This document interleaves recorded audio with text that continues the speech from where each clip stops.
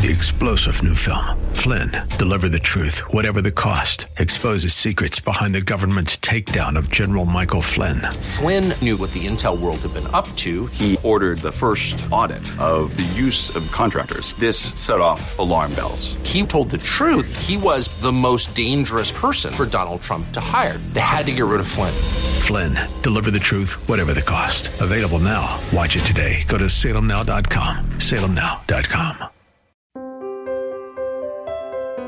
That's the kind of father Abram had. Abram did not have a righteous man for a father. He had a man named after a goat demon. He had a father who was enticed in the journey to move to a place which was full of compromise. He was not a righteous man. That's Pastor Michael Oxentenko, and this is Reaching Your Heart. Here at Reaching Your Heart, we believe that God answers prayer. If you need prayer, please call us today at 888-244-HOPE. That's 888-244-4673. Stay tuned at the end of today's broadcast. I'll have information on how you can attend the worship service in person if you would like. You can also attend anytime online at reachinghearts.org/video. That's reachinghearts.org/video. Previous messages are archived there along with the actual live broadcast at the time it happens. And we hope that you'll join us. Again, remember that phone number. It's 888-244-HOPE. Today's message is entitled The Genesis Journey. It's part of the Genesis series. And here is Pastor Michael Oxentenko. Dear Father, all things work together for good. Thank you for Jesus Christ, who is the ultimate good in our life. And Father, thank you that when you call us to live and to step out in faith and go places we've never gone before. In Jesus' name, amen. When God calls a man or woman to have a new beginning, He calls that man or woman to leave something behind for good. Now, I know that to be true. I have found it to be true in my own experience. You see, you cannot start over with God without forsaking something or someone that stands between you and God. And if you have felt the call of God and you have responded to the call of God and you have left nothing behind, dear heart, I doubt you have really followed the call of God. I will never forget the night just before I left home to become a Christian, really. It was a transitionary day for me. I was geared up to go to boarding school the next day. I had signed up for it, miraculously accepted into the academy, that Christian school in North Carolina.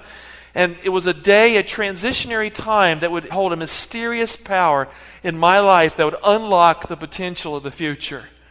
I grew up in the Appalachian foothills in a little town called Galax, Virginia, probably named after the Galax leaf. Has anyone here ever been to Galax, Virginia? Drove by Galax?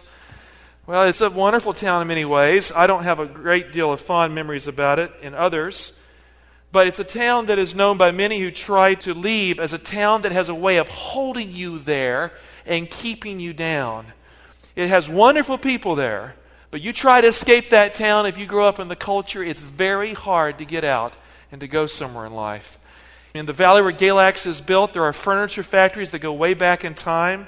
Families are born, they die working in those factories. The pay is little. In fact, it's like minimum wage, and you can work all your life. When you get ready to retire, maybe you're a little bit above minimum wage, but not much more so.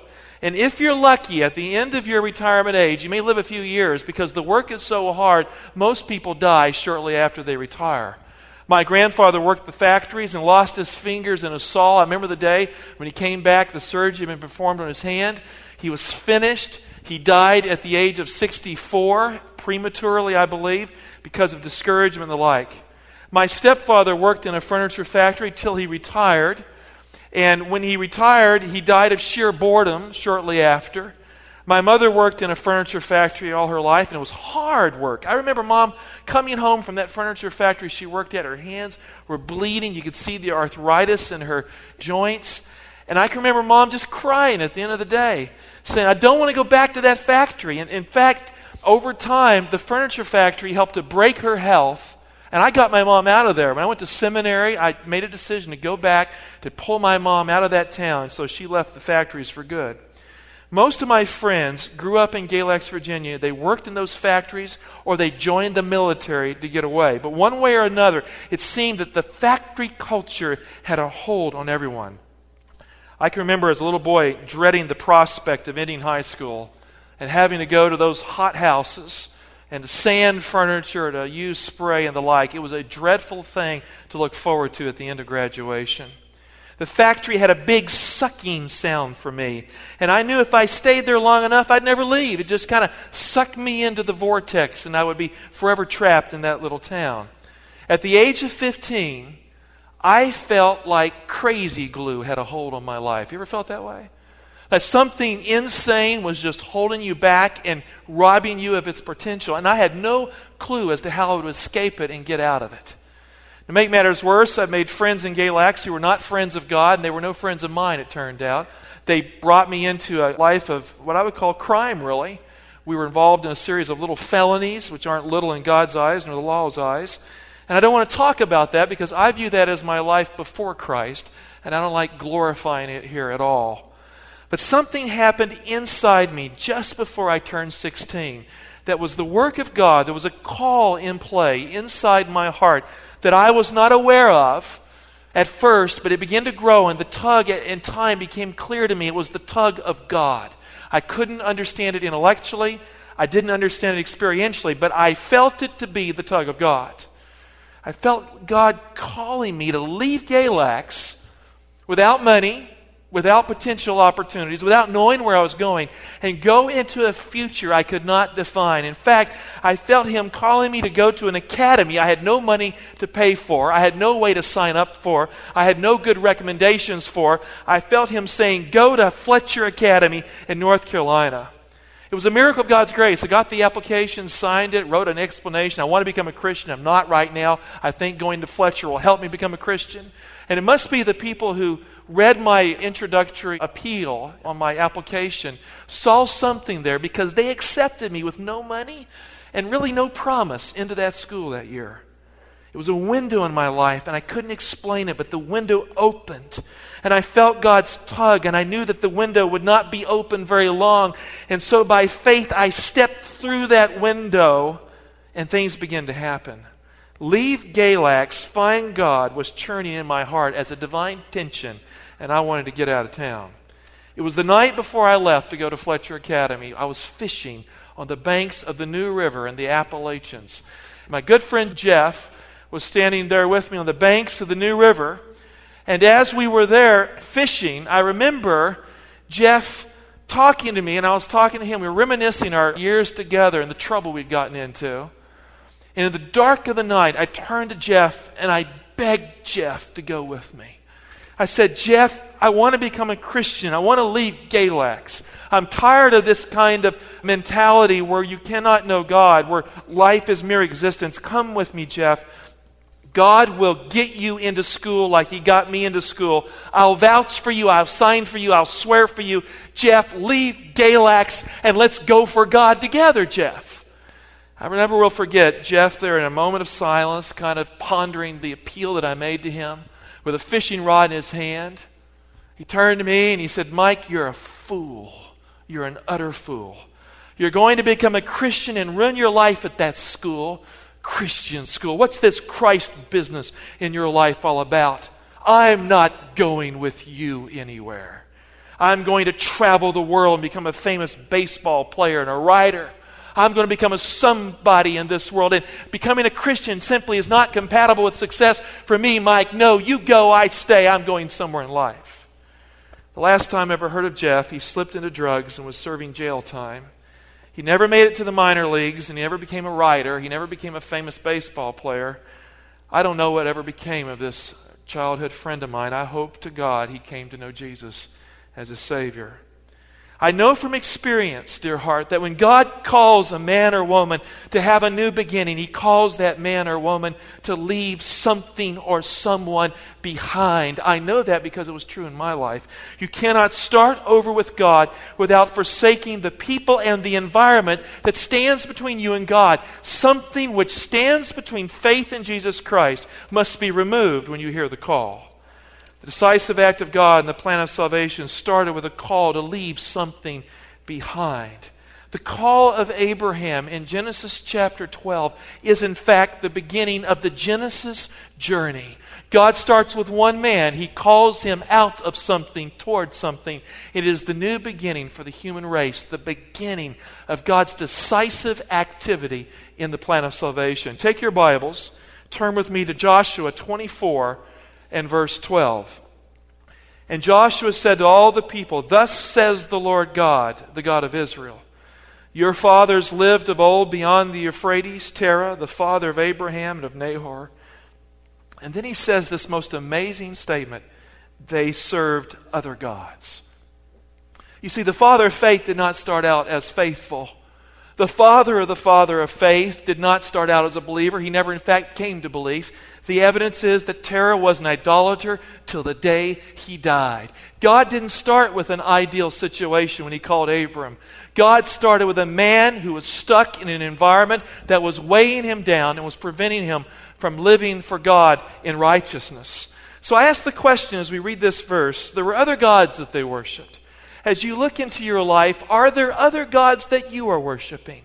Are there things that have arisen in your life that have taken the place of God? Are there objects or people that mean more to you than Jesus Christ, your Lord and Savior? Dear heart, are there other gods in your life that you must leave behind? The name Terah is most likely taken from a word meaning a mountain goat or ibex. In Ur of the Chaldees, goats were worshipped as gods.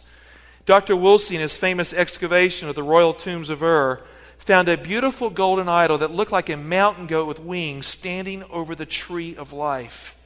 And so the name Terah was not a name fashioned after the Creator God. It was a name that drew attention to something like this idol.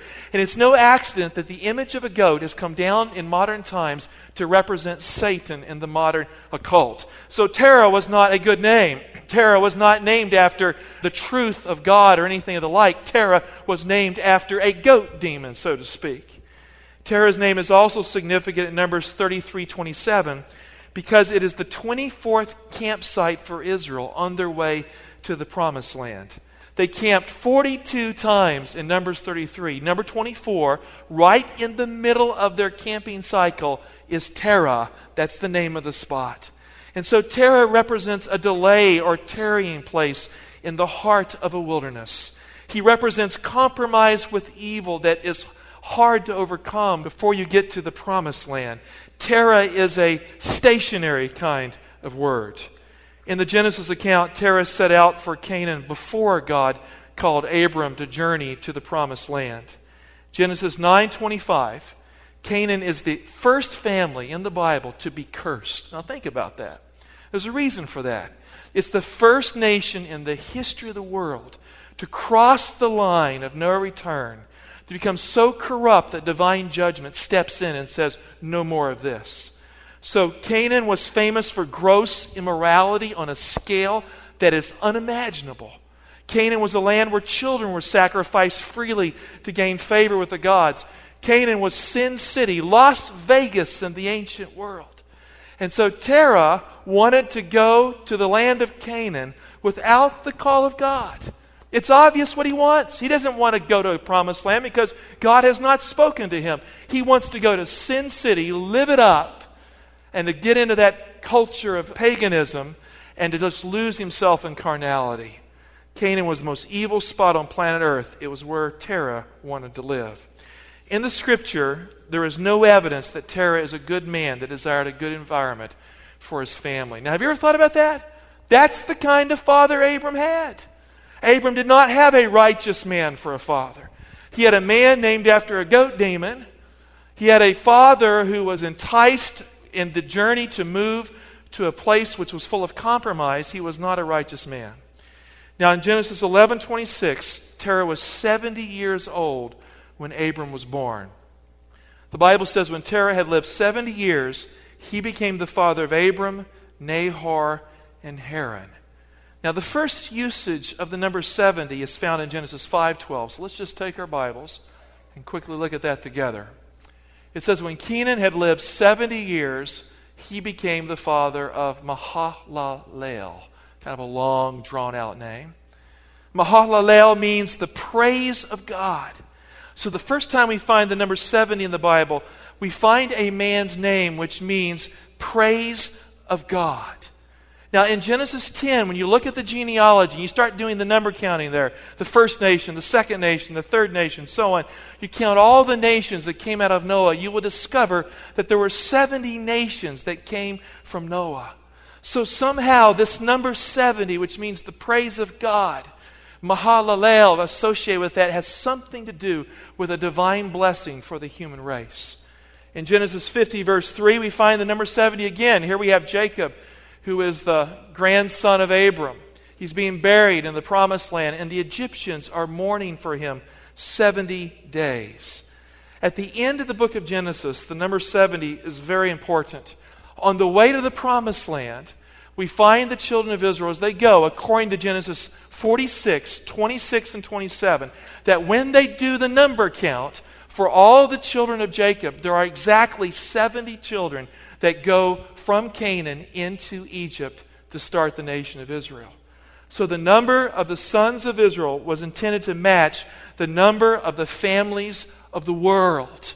Genesis 10, 70 nations making up the families of the earth. In Genesis 46, 70 children of Jacob goes down into Egypt.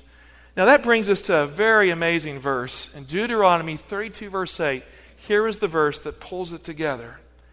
The Bible says, when the Most High gave to the nations their inheritance, when He separated the sons of men, He fixed the bounds of the people according to the numbers of the sons of Israel.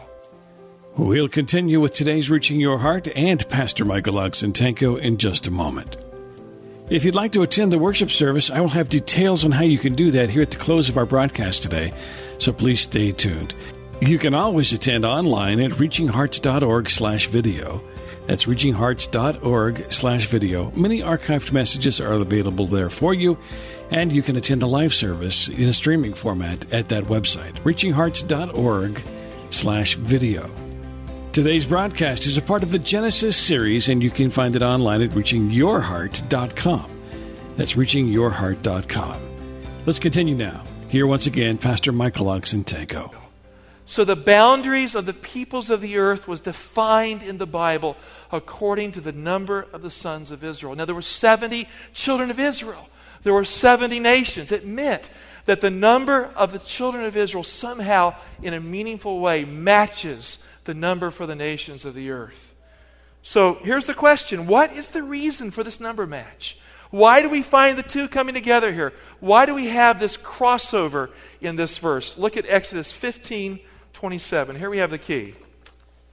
The Bible says, speaking of Israel, they came to Elim, where there were 12 springs of water and 70 palm trees, and they encamped there by the water. Now, how many springs do we have in that verse? Count them. 12. How many palm trees grow up from the springs? Now, what's going on here? Why do we have these even numbers? Now, 12 is the number for the tribes of Israel, but 70 is the number for the nations of the world. You see, what the Bible is saying is this, is that somehow the 12 tribes of Israel represents 12 living springs of water that was meant to water the nations of the world. And from this living water that would arise within Israel, there would spring up righteous trees all over the world, symbolizing the people of the earth. In Psalms 1, a righteous man is like a tree planted by the rivers of water. And so the righteous among all the nations of the earth would find living water through the nation of Israel.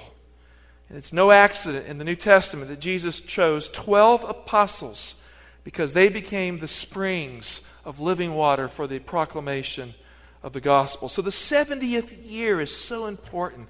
In the 70th year, Abram is born. Terah has lived 70 years, worthless years, years devoted to the worship of the moon god Sin and various other things. And now there is a turning point in the history of the world. Abram's birth marks a new Genesis. Look at Genesis 11:27. Let's read down to verse 32 to catch the full context of Abram's call. The Bible says, now these are the descendants of Terah. Terah was the father of Abram, Nahor, and Haran was the father of Lot. Haran died before his father Terah in the land of his birth in Ur of the Chaldees. And Abram and Nahor took wives. The name of Abram's wife was Sarai, and the name of Nahor's wife Milcah, the daughter of Haran, the father of Milcah and Issachar. Now Sarah was barren. She had no child. Sarah took Abram his son, and Lot, the son of Haran, his grandson, and Sarai, his granddaughter-in-law, his son Abram's wife. And they went forth together from Ur of the Chaldeans to go into the land of Canaan. But when they came to Haran, they settled there. The days of Terah were 205 years, and Terah died in Haran. Now, like Noah, Terah had 3 sons, Abram, Nahor, and Haran. Kind of like Shem, Ham, and Japheth. The second son's name, Nahor, comes from a Hebrew word that means to snort. Now, imagine naming your child something like that. Snort. I mean, going to a baseball game, and here he is, he hits a home run at Little League, and the ball goes over the fence, and his mommy stands up in the stands, "Go for it, snorter!" I mean, it's a crazy kind of thing to name your child, but that's what he was named. This was before the days of cocaine addiction. The root for the word Nahor is used twice in the Bible to describe angry horses snorting. Job 13:19. Do you give this horse his might? Then verse 20, his majestic snorting is terrible. Same word, Nahor. Jeremiah 8:16, the snorting of their horses is heard from Dan. So wherever Nahor went, he was snorting like a horse. He was known as the snorter. Now, why is this significant? The very first person or being actually in the Bible to snort was the serpent at the tree of the knowledge of good and evil. In Genesis 3:1, we have a Hebrew word that's mostly untranslated. It's the word af, and it means nose. But it calls to mind doing this, kind of a snort, and it sounds like an af. He says, has God said you shall not eat of any tree of the garden? And so snorting belongs to the serpent. So not only is the goat the idea of the serpent, the snorter is the idea of the serpent as well. Nahor represents unrestrained anger and aggression in relationships. He is the snorter. In fact, the city of Nahor is a city in Assyria. Assyria is compared in Isaiah as a serpent with dragon's wings that attacks the land of promise. So Nahor had nothing good going for his life. His anger was out of control. He was under the control of the devil in every way. But he had one good thing actually going. It was his wife Milcah. And Milcah means queen. He had a queen in his life. And she was the daughter of Haran. Terah's third son was Haran. Now Haran's name is derived from the word for mountain. Haran represents righteousness by climbing up to God on your own mountain. I mean, universal to the religion of the ancient world was this fascination with mountains. Now, if you look in the word Haran, you'll see the H-A-R. That is the Hebrew word for mountain. Har Moed, mountain of the assembly. Har means mountain. Har-Megiddon in the book of Revelation. Remember that? It means mountain of the assembly. It's simply a Greek version of Har Moed. So the N in Haran's name is a grammatical attachment. Haran is the mountain man. A mountain was the idea behind every temple in the land of Babylon. The Tower of Babel was nothing but a ziggurat, a copy of a mountain with a staircase. And they would climb up that staircase to the top of that mountain-like structure, and they would sacrifice at the top of that altar, believing that somehow, if you can climb up to God, you can find God. And you always find Him at the top of a mountain. In the Bible, the God of Israel, dear heart, is not at the top of a mountain all the time. Even though He lives at the top of Mount Zion, God is in the business of leaving His holy mountain and coming down to find you. God is in the business of traversing the great distance between you and Him to find you. And so the mountains in and of themselves are not that significant. The altar was built by the Hebrews on the top of a mound, a high place, when they were in apostasy because they had rejected the notion that somehow God could reach out and find them. In Exodus 20, 24 to 26, the Bible says this, an altar of earth you shall make for me, and sacrifice on it your burnt offerings and your peace offerings. And then he says, I shall cause my name to dwell there, and I will come to you and bless you. The key phrase is, I will come to you and bless you. You don't have to figure out how to come to God. God will come to you. And then in verse 26, you shall not go up by steps to my altar, that your nakedness be not exposed on it. God is saying is that you cannot climb up to Him. You cannot get on that staircase, ascend the holy mountain, and find Him at the top. God has to come down the mountain to find you where you live in life. So Abram was the first son of Terah, and he lived among a group of people who worshipped mountains or worshipped on mountains. As you remember, Shem was the firstborn son of 3 sons born to Noah. The Hebrew name Shem means name. He was the 10th born from the line of Adam after the fall. Like Shem, Abram was the first son in the 10th generation from Noah. Now that's no accident. The number 10 is full of meaning in the Bible. It is the number for God's law. It is the number for the covenant. And so here is the man who will call upon the name of the Lord. Here is the man who will discover the meaning of God's law written by faith inside his heart. Here is the man who will leave the past to move into the future with God. Join us next time for the conclusion to the Genesis journey here on Reaching Your Heart. You can visit us at the church for the worship service every Saturday at 11 o'clock. We'd love to have you there. That address is 6100 Brooklyn Bridge Road, Laurel, Maryland, 20707. 6100 Brooklyn Bridge Road, Laurel, Maryland, 20707. Or if you're more comfortable, you're certainly welcome to watch online at reachinghearts.org/video. reachinghearts.org/video. The live broadcast will be streaming and available for you on that website, reachinghearts.org/video. Thanks for listening, and we do pray that God is reaching your heart.